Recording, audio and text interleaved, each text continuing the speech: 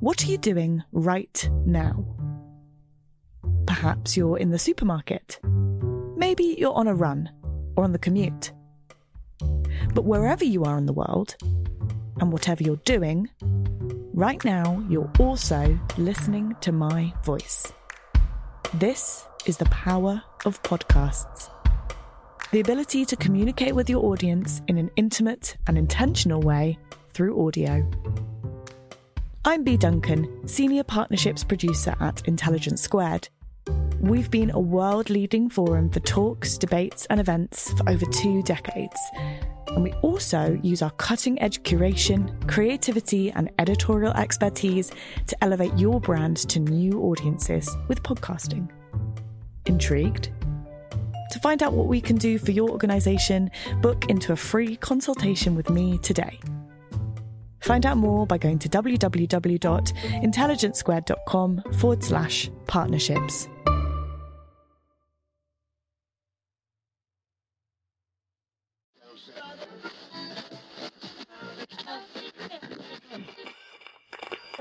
Me Too is a movement of women coming together and saying that we're not going to stand for being treated a certain way anymore. And that has permeated through so many different fields. So I don't think it's fair to just say that it exists in, the entertainment business.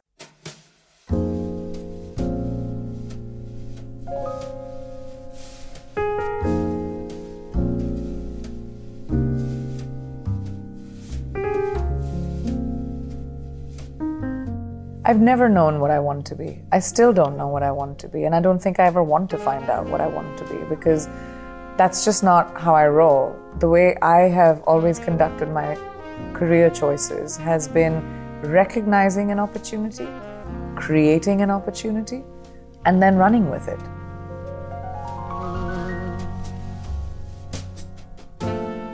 I'm very conflicted by pageants in general, because I do think that women shouldn't be judged basis how they look. I don't think so. I think that happens to cattle and women.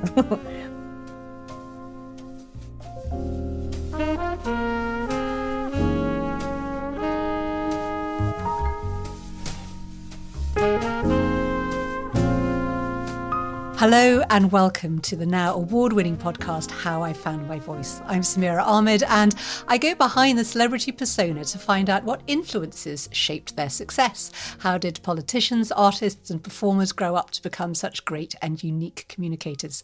My guest today thought she was going to be an aeronautical engineer, but in 2000, after winning the Miss World beauty pageant at 17, Priyanka Chopra Jonas became a household name in India, starring in Bollywood blockbusters such as Don and Barfi.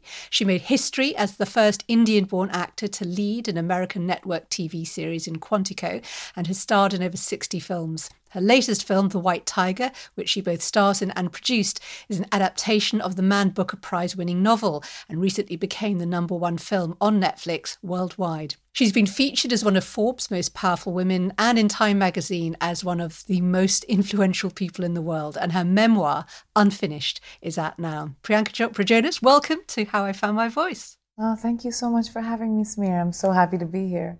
I'm going to get you to take me back to your childhood in northern India. So both of your parents were captains and doctors in the Indian military. What was mini Priyanka like growing up in that setting?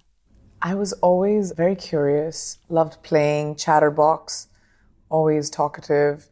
My dad used to call me Mittu sometimes because Mittu is a colloquial term for like a parrot. I would repeat everything people would do.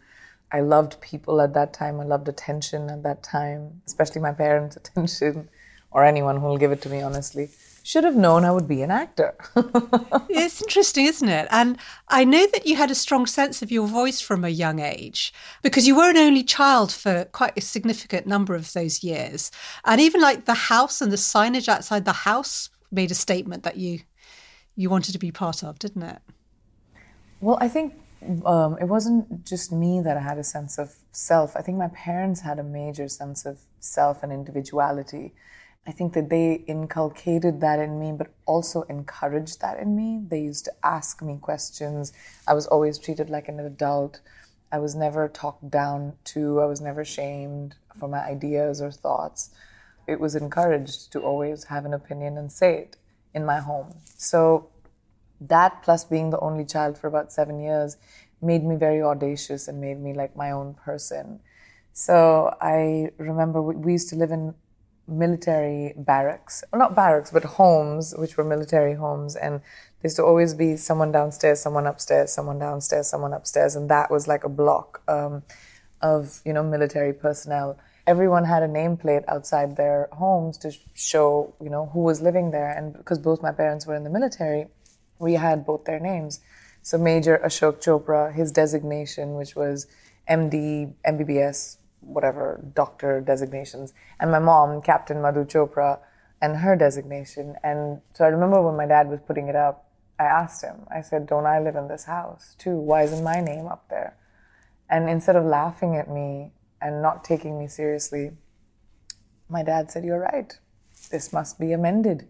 And it was amended. And he asked me, what would it say, your name and your designation? So I said, Priyanka Mimi Chopra, KGB, kindergarten B. Well, your dad, I mean, you speak with great affection for both your parents, but there was a particularly good relationship with your father that was important to you, wasn't there? Well, my father was more like my champion. He was my cheerleader. He was very excited about everything I did and really felt the need to he was just very excited about everything I did. And I had a really, really dear relationship with my dad. We were like twins, He was just always on my team. That's a lovely thing to say. Having said that, your parents decided to send you to boarding school when you were 7.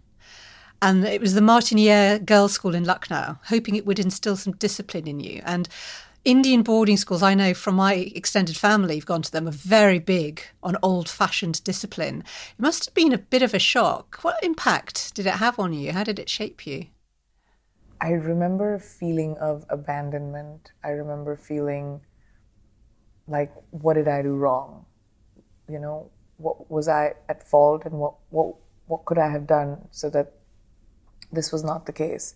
I remember feeling not fear. I don't think I was afraid, because I'm not someone who was scared of new environments, but I was afraid of what discipline meant, because I had no idea what discipline meant, You have to finish your plate, you have to make your bed, you have to,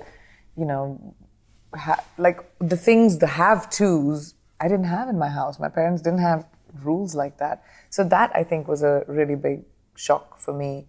It really shaped me into being extremely independent.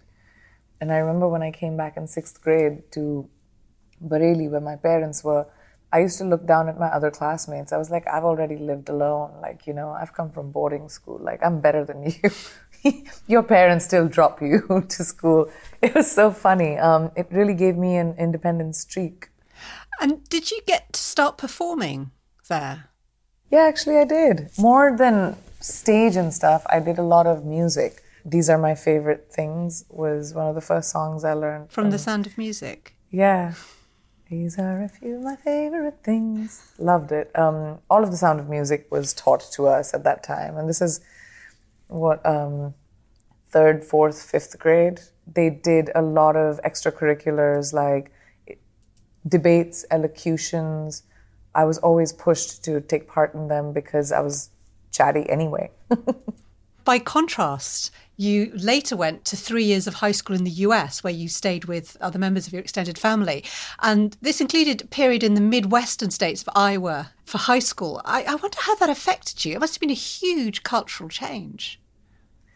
It definitely was a cultural change, but I don't think my outlook to life from when I was a very young kid has been a fear when I see something new or when I've changed environments, because as a daughter of 2 military parents, we moved every 2 years. So it was very normal for me to go to a new place.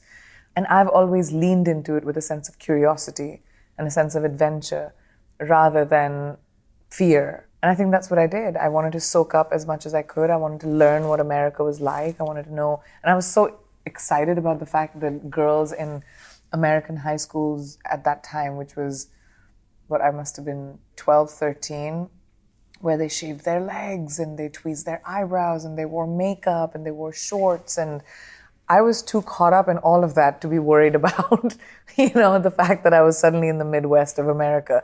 I was trying to figure out all of these foods that I didn't understand. It was just all of the teenage things that I was trying to figure out. I remember being extremely awestruck by the amount of space America had compared to where I came from. India has 1.3 billion people now within the country, and it's, highly populated. So I remember that being a huge culture shock for me. You obviously have a lot of affection for your time there. And I know you spent some time in New York where the diversity was really particularly exciting. But you did have one experience at one school in the States where the bullying was clearly racist. And I just wonder how you found that. It must have been a big shock to you.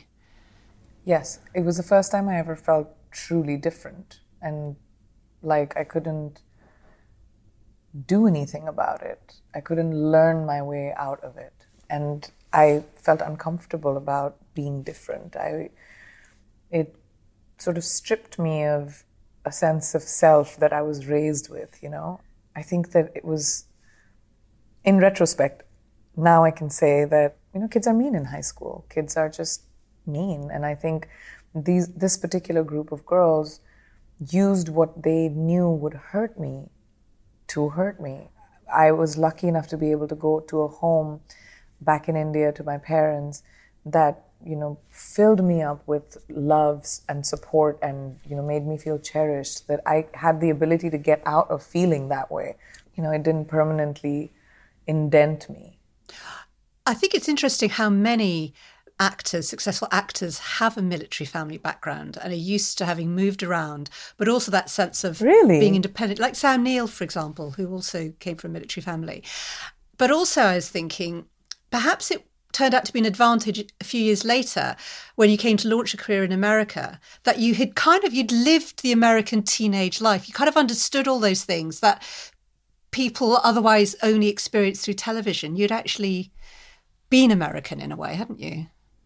I had, and I think that really helped me understand or dive into a culture that otherwise would have been extremely foreign to me. I mean, I think because my teenage years and my childhood was shaped with the East and the West in a big way, I am an amalgamation of the two. So I can seamlessly, I think, live in both countries and exist in both cultures and understand both cultures. I'm still getting used to the American of it all because, it's just different culturally. I had to get used to like phrases and the American things that Americans say. Sometimes like I wouldn't understand it. Colloquial phrases, especially on set. I remember when I first started working on Quantico, directors would say things and I was like, what? Wait, what does that mean? Can you give me an example of something that you didn't get for a while? Like a director would sometimes maybe say, why don't you just throw it away? And like, to me, I had to understand, like, what does that mean? Throw it away. Like, I needed to be explained that you just say the line, like, don't, or there was another one, which was, they were having a conversation and I remember one of them saying that I don't have a dog in this fight. So I had to really think about what happens when you have a dog in a fight. Oh, you don't have it. Oh, you're not invested. Got it. In this argument, like stuff like that, which was so hard for me to kind of comprehend initially, but it was fun to figure it out. A lot of people would recognise that, especially when you're working in a whole new culture. Well, you moved back to India with a plan to study aeronautical engineering, and you were going to take your kind of final school exams and university and all that stuff as planned. But at 17, your brother and your mother secretly entered you into the Miss India pageant. I really find it genuinely amazing. And it was your brother's idea. And not for a nice reason. What happened? Not for a nice reason. That's really funny. He wanted his room back. He was kicked out of his room when I came back from America. And I was a 16, 17-year-old girl. And my dad was like, well, she needs her own room. And naturally, I didn't argue. And he was kicked out of his room at 10 years old and he wanted his room back. And this was his devious plan to get me out of the house. He told my mom that, send her into this pageant and, she'll have to go to Mumbai. Eventually he got his room back. What can I say? No, it was a smart suggestion. You obviously knew that, you had the looks and, you were the kind of personality who, it was a realistic thing. And your mother went for it. They filled in the form. You entered, you won, and you then entered Miss World and you won in 2000. Now, I have to say, as a kid in the 70s, everyone used to watch Miss World. In more recent years, its status has varied. So I would argue that even when you won, it was regarded in some countries as a bit dated and a bit of a sexist idea, but very much has a big status in many other countries, including India, and clearly seen, quite rightly, as a stepping stone to professional success.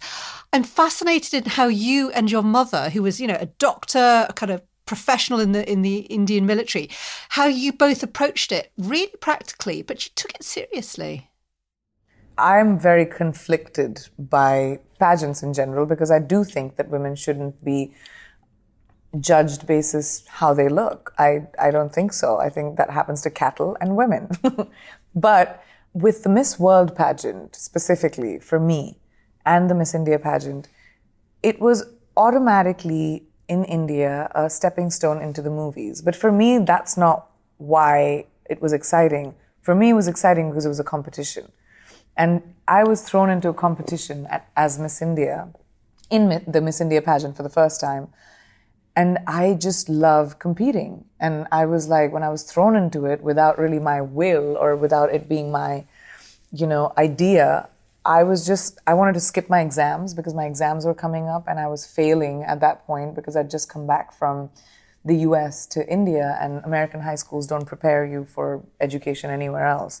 So I was failing in school and I had these big exams coming up and I was just like, that gave me an opportunity to not give them, first of all. Second of all, I was thrown into competition and I was like, okay, you throw me into competition, I'm going to win. I'm one of those girls you don't even want to play a board game with.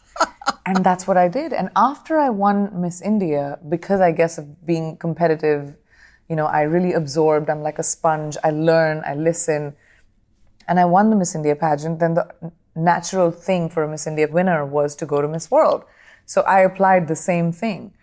I was like, all right, this is a competition. I'm going to, find my best resources and win this thing. If it was a competition, a math competition, I would have done the same thing. If it was a science competition, I would have done the same thing.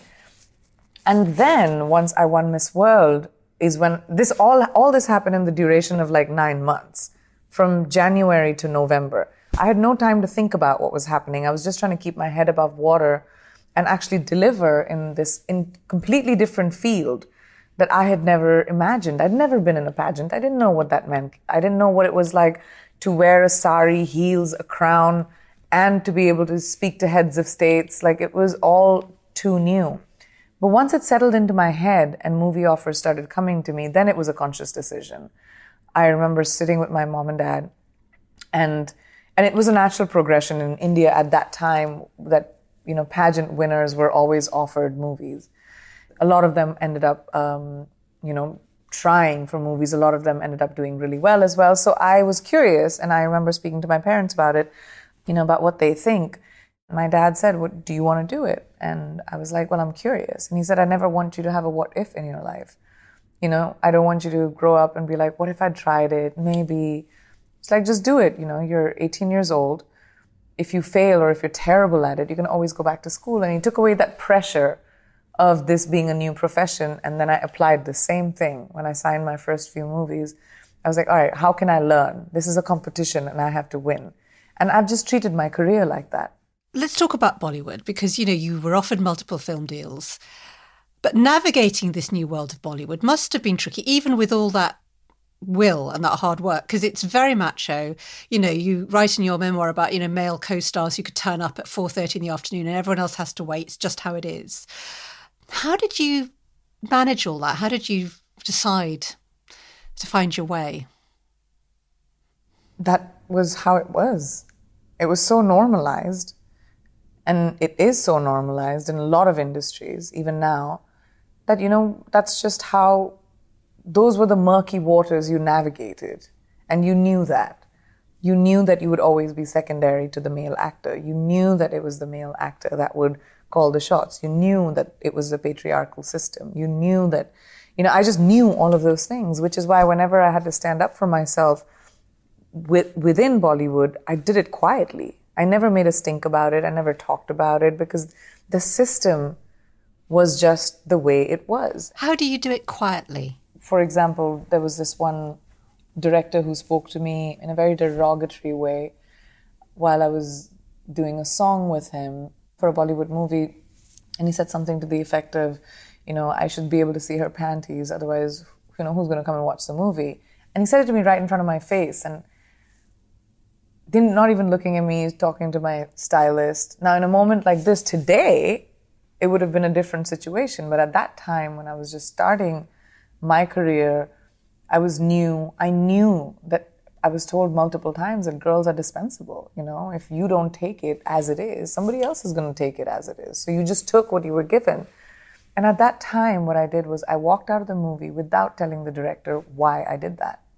I just said I was uncomfortable. I just said I hadn't comprehended the part well. That's what I mean by doing it quietly, is by not taking it on, by not having the courage to be honest and tell this person that you're disrespecting me and I will not stand for it. I didn't have that courage because I was told to work within the system, and that's what I did. Do you have that courage now? Yeah, I don't think anybody will say that to me now. Has there been a Me Too reckoning in Bollywood in the last couple of years? From what I have read, I've been working here in the last 5 years. So from the same sources as you, I've read that there was a Me Too reckoning in Bollywood as well. I mean, it's happening in every industry. I don't think it's restricted to Hollywood or Bollywood or the movie industry. I think Me Too is a movement of women coming together and saying that we're not going to stand for being treated a certain way anymore. And that has permeated through so many different fields. So I don't think it's fair to just say that it exists in, the entertainment business. I think that the entertainment business is more in the eye of the storm because, we're public. But I think it's really crucial to, first of all, applaud the fact that women have come together to give each other strength with such uncomfortable situations and uncomfortable topics, which should not be uncomfortable to discuss, but are, because that's how they have been. And second of all, for the fact that, we've called out patriarchal behavior, entitled behavior everywhere. And that's a big win for our generation. And I hope that the problems that our generation of women have won't be inherited by the next.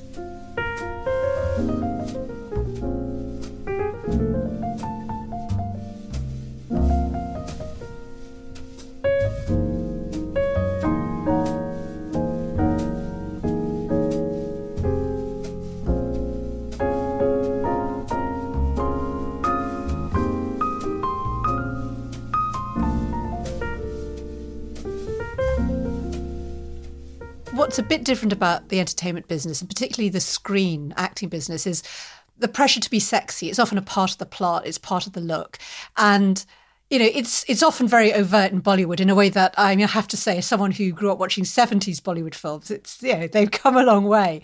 And I was thinking, your first lead in the film Fashion, which is about aspiring supermodels, I just wondered, over that starting out period of your career, did you worry about, the kind of expectations of beauty, the curves in the right places, the skin's got to be the right shade, all that stuff? 100%. I mean, of course.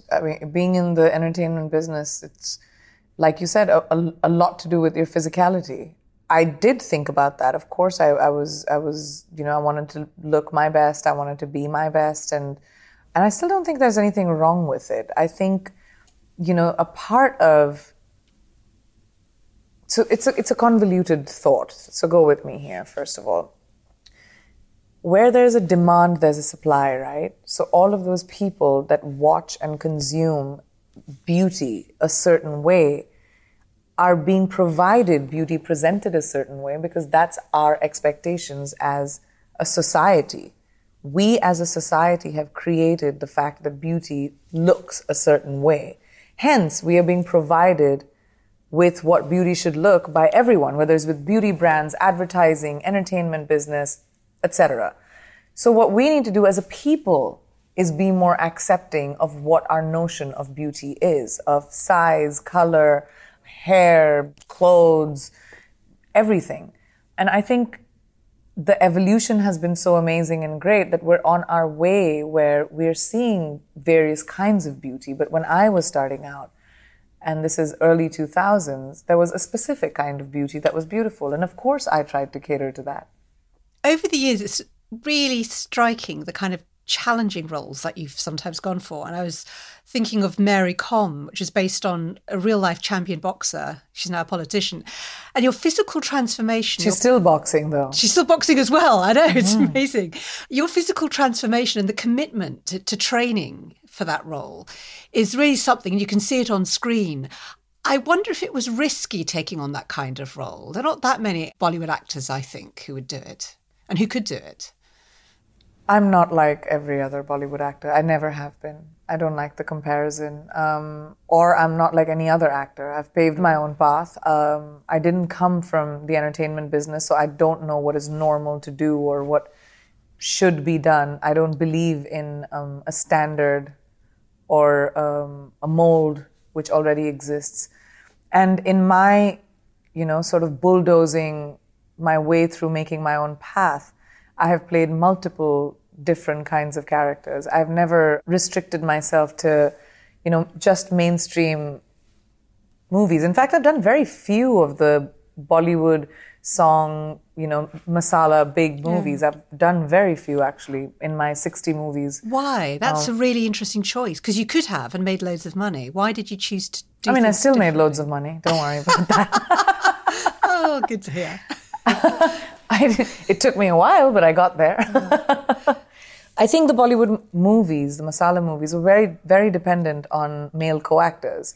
And that was just not something that I always was okay with. A lot depended on not just male co-actors, but male co-actors, male directors.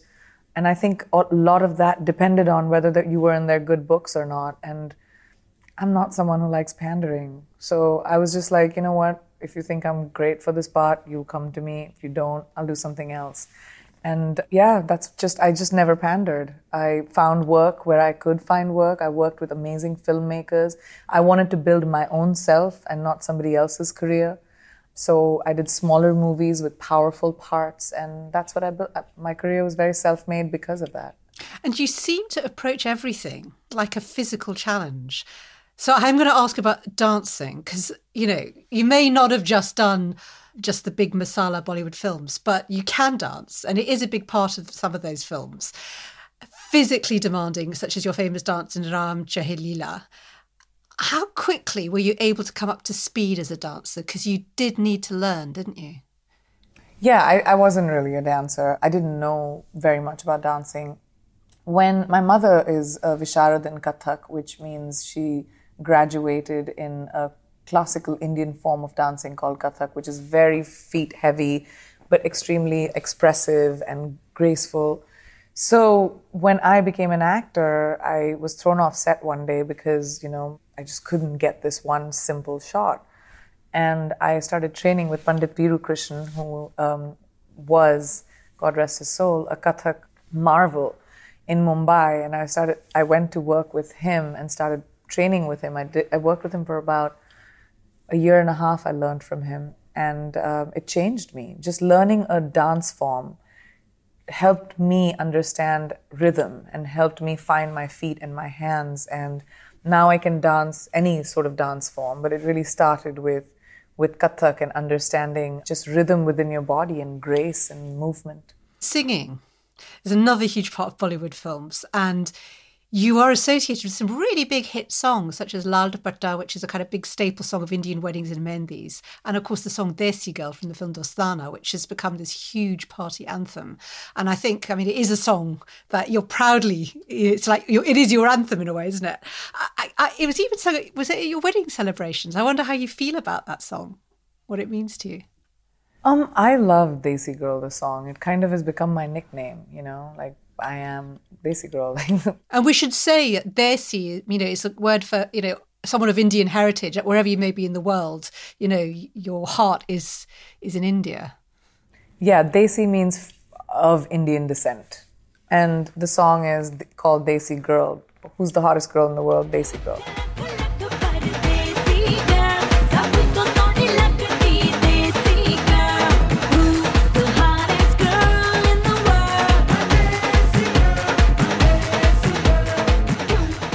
It feels, looking back at the impact of Miss World, that a lot of things kind of fell into place and you went with the opportunities that came. So the acting was a logical step.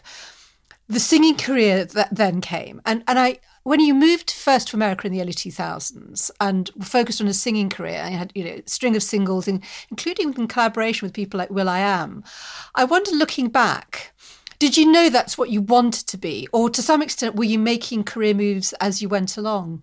I've never known what I want to be. I still don't know what I want to be. And I don't think I ever want to find out what I want to be, because that's just not how I roll. The way I have always conducted my career choices has been recognizing an opportunity, creating an opportunity, and then running with it. When you say things happened, I don't think they just happened.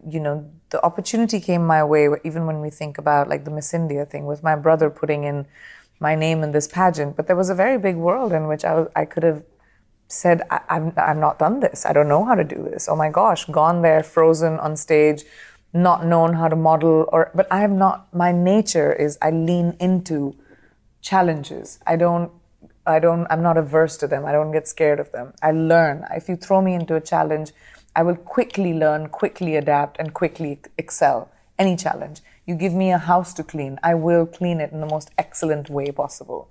My pursuit is always excellence. So I think I just apply that every single day of my life in everything that I want to achieve. I am an overachiever. I do like to be, juggling multiple things at the same time. I'm very detail oriented. I am very hands-on with every single thing I do. So even with my music, I treated it the same way. I was thrown into a new environment because somebody came to me with an idea, my now manager, Angela, that would you like to do music? And other people have had the opportunities before to be able to do it too. But I think the difference with who I am is I dive in really deep and really quickly. Like I'm not afraid I don't need to dip my toes. I just dive in.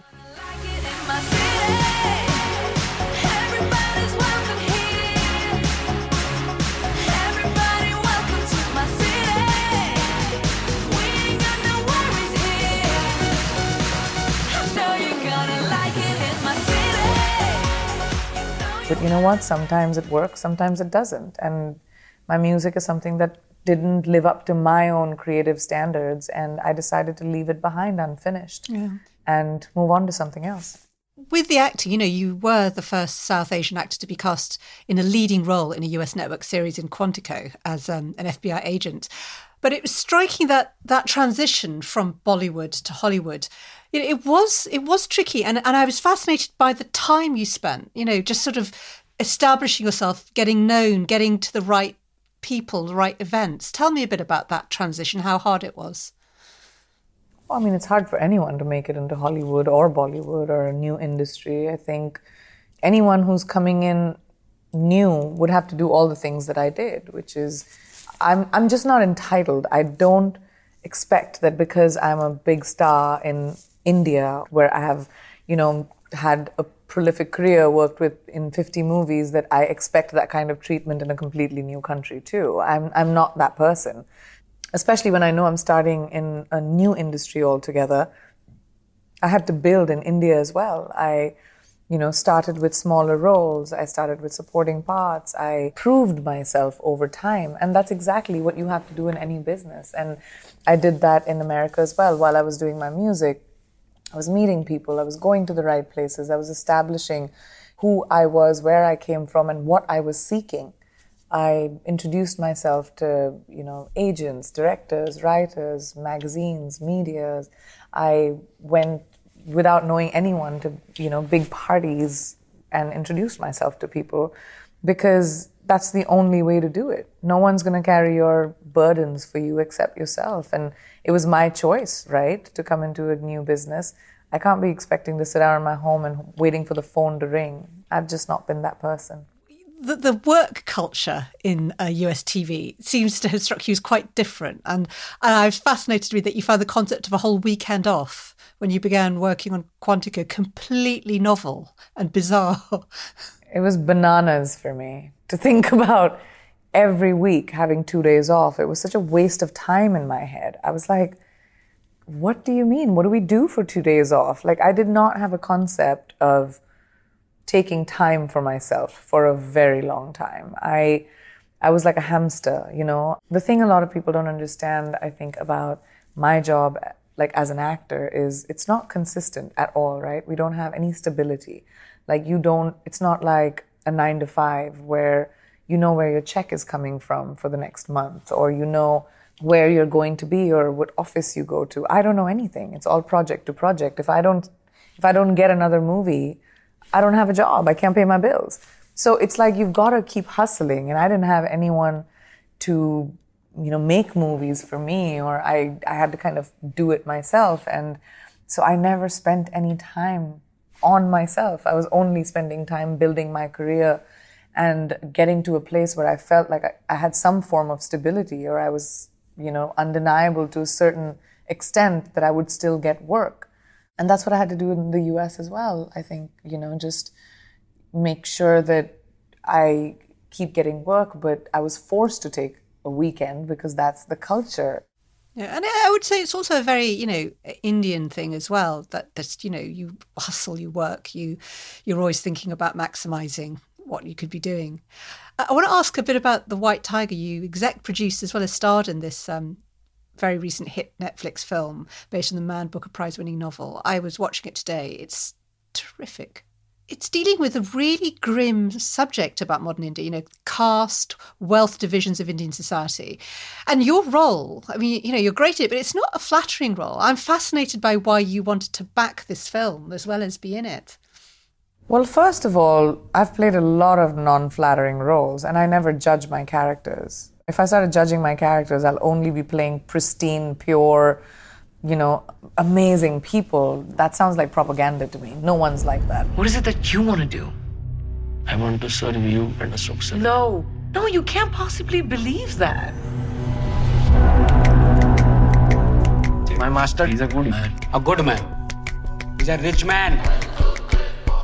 So, first of all, that. I love shades of humanity. I love being able to showcase different shades of humanity. And I think it's a very relevant story, not just because it's based in modern India, but during COVID, we've seen the disparities of the world, you know, come out to the fore. People who have and the people who don't have. We've seen that disparity happen in such a big way that I think it was such a great time to tell a story because it has the universality of the subject matter. It is about someone being ambitious and trying to get out of the circumstances that they're born into, and wanting to be better, and wanting to be more than what your birthright dictates, you know. And it's an ambitious story. And to me, it is more of the class divide that exists all around the world and reflected through an Indian story. And I was very proud to be a part of something which was it's so provocative and at the same time was great storytelling, because it was sarcastic, it was funny, it was thrilling, it was entertaining. And as a producer, that's what you look for, you know. I want to be part of compelling storytelling. And even as the book, I mean, Arvind's so genius at creating these amazing worlds. And Ramin really is very good at telling the stories of people who want to just be better, you know, people who want to be better their circumstances, of the this underdog. Is the director. Yeah, the director, Ramin Barani. So it was just a magical project to be a part of. And I just wanted to, you know, be at the helm of telling an Indian story in a mainstream way, because usually Indian stories always get relegated in Hollywood to being a genre movie or an independent movie.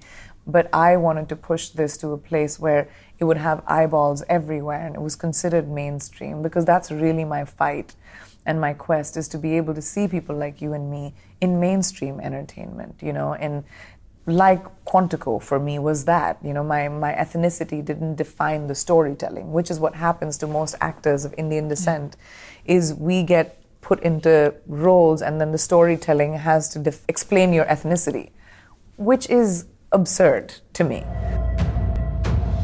My name is Alex Parrish. Protecting our country had always been my dream.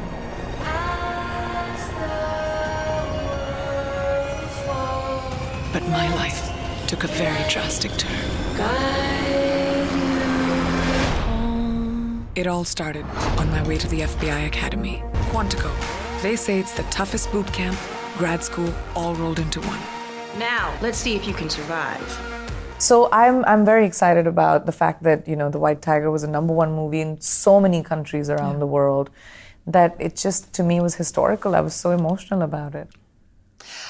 I wanted to ask about social media. So you have this multi-million following and you've experienced its downside. So, when Quantico began, you write in your memoir about the shock of just getting this racist abuse just coming at you because you were starring in it. But equally, you can get grief over what you tweet or criticism. And I think there's something that a lot of people of Indian and Pakistani heritage get, is that you can get a lot of grief from, people of your own heritage about something as simple as what you were wearing in a photo or something that you said. And I just wonder what you make of it and how you deal with it. The good is amazing, because I'm a big fan of social media. I like social media because I don't have a medium in the middle when I talk to people who are interested in me. It's directly from me to people who are interested in me. So I love that aspect of it. And the second thing, what I don't like about it, and I'm actually glad you asked this question, is it's so sad. It hurts so much when your own community hates on you. I'm one of the very few people from India or even of Indian descent who's working in an industry that does not look like us, and we can count us on 10 fingers. Mindy, Aziz, Riz, Kumail, there's a bunch of us.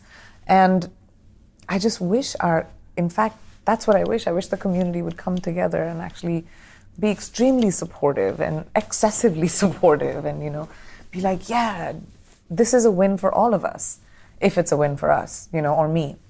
It's painful, it's hurtful, but I moved beyond it a while ago. I made peace with the negativity and the trolling because, first of all, everyone gets it.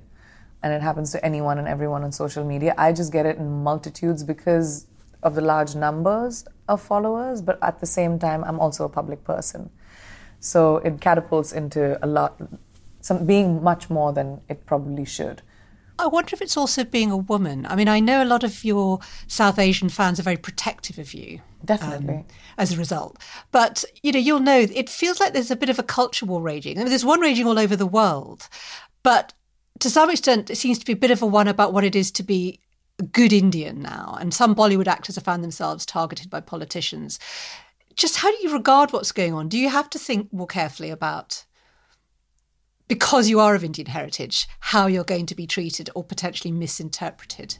Absolutely. I don't trust the interpretation of the media or of anyone for that matter, which is why I like social, because I can be very, very clear about what I'm saying. But yes, I think I'm a lot more aware and careful than I used to be before because of the exact thing. And has it got worse, do you think? Is there something getting worse? I don't know if it's gotten worse or not, but I've just separated myself from it. I just enjoy social for the good, that's all. I'll have fun on it, and I use it just for that, and to be social, which is what I think social media is supposed to do. Now, your wedding to the American singer and actor Nick Jonas was, I think it's fair to say, a significant moment of East-West celebrity fusion, and I can remember seeing it kind of trend on Twitter when it happened.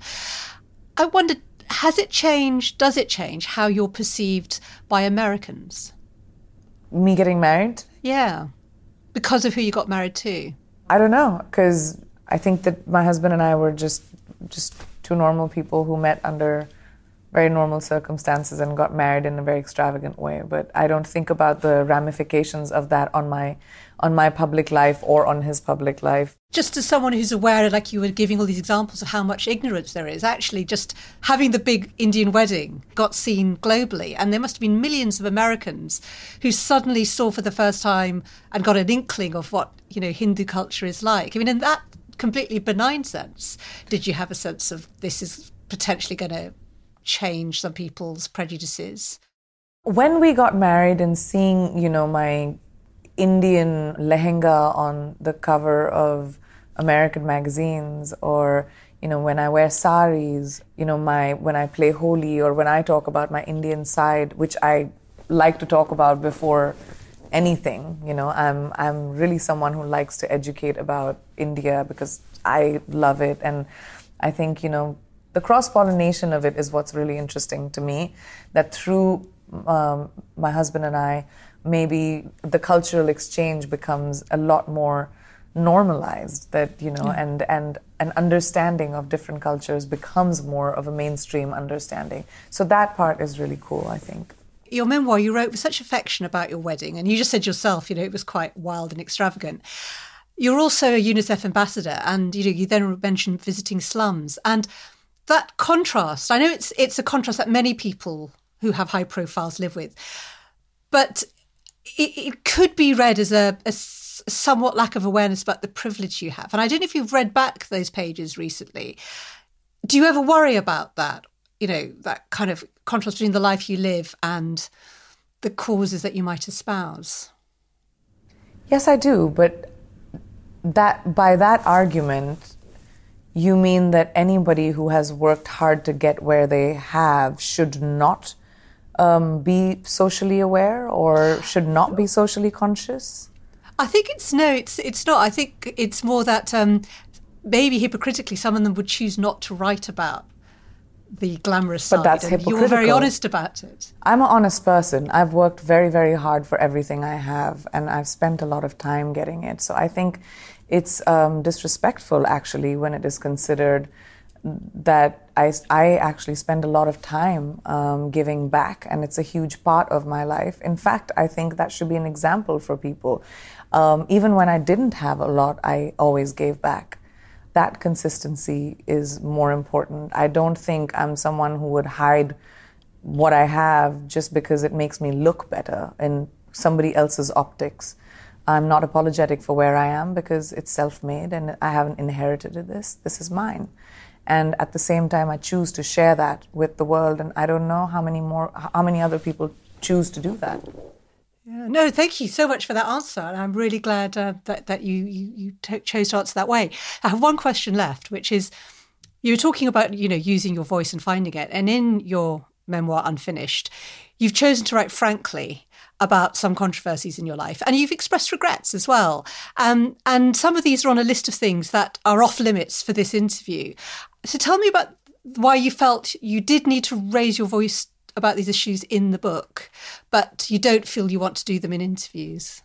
Because clearly you've thought through that decision. Yes, I have, which is why I discussed it in the book. And I don't want to discuss it in a conversation because I don't trust the interpretation of conversations. Hence, it's in my words, in my book. Thank you. No, that's what I thought you would say. And I really appreciate you taking on all the questions. Priyanka, Chopra, Jonas, thank you so much for coming on How I Found My Voice. And I am genuinely looking forward to seeing what you do next. Thank you so much. So am I. This podcast was made by Intelligence Squared. The producer was Farah Jassat, and if you enjoyed this podcast, please do subscribe, tell your friends and your family to check it out, and we'd really appreciate it if you could also take a very quick moment to rate and review us on Apple Podcasts. This helps us to raise the profile of the podcast, and it helps other people to find the show.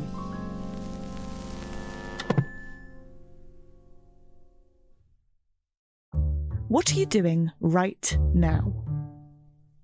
Perhaps you're in the supermarket. Maybe you're on a run or on the commute. But wherever you are in the world, and whatever you're doing, right now you're also listening to my voice. This is the power of podcasts. The ability to communicate with your audience in an intimate and intentional way through audio. I'm Bea Duncan, Senior Partnerships Producer at Intelligence Squared. We've been a world-leading forum for talks, debates and events for over 2 decades. And we also use our cutting-edge curation, creativity and editorial expertise to elevate your brand to new audiences with podcasting. Intrigued?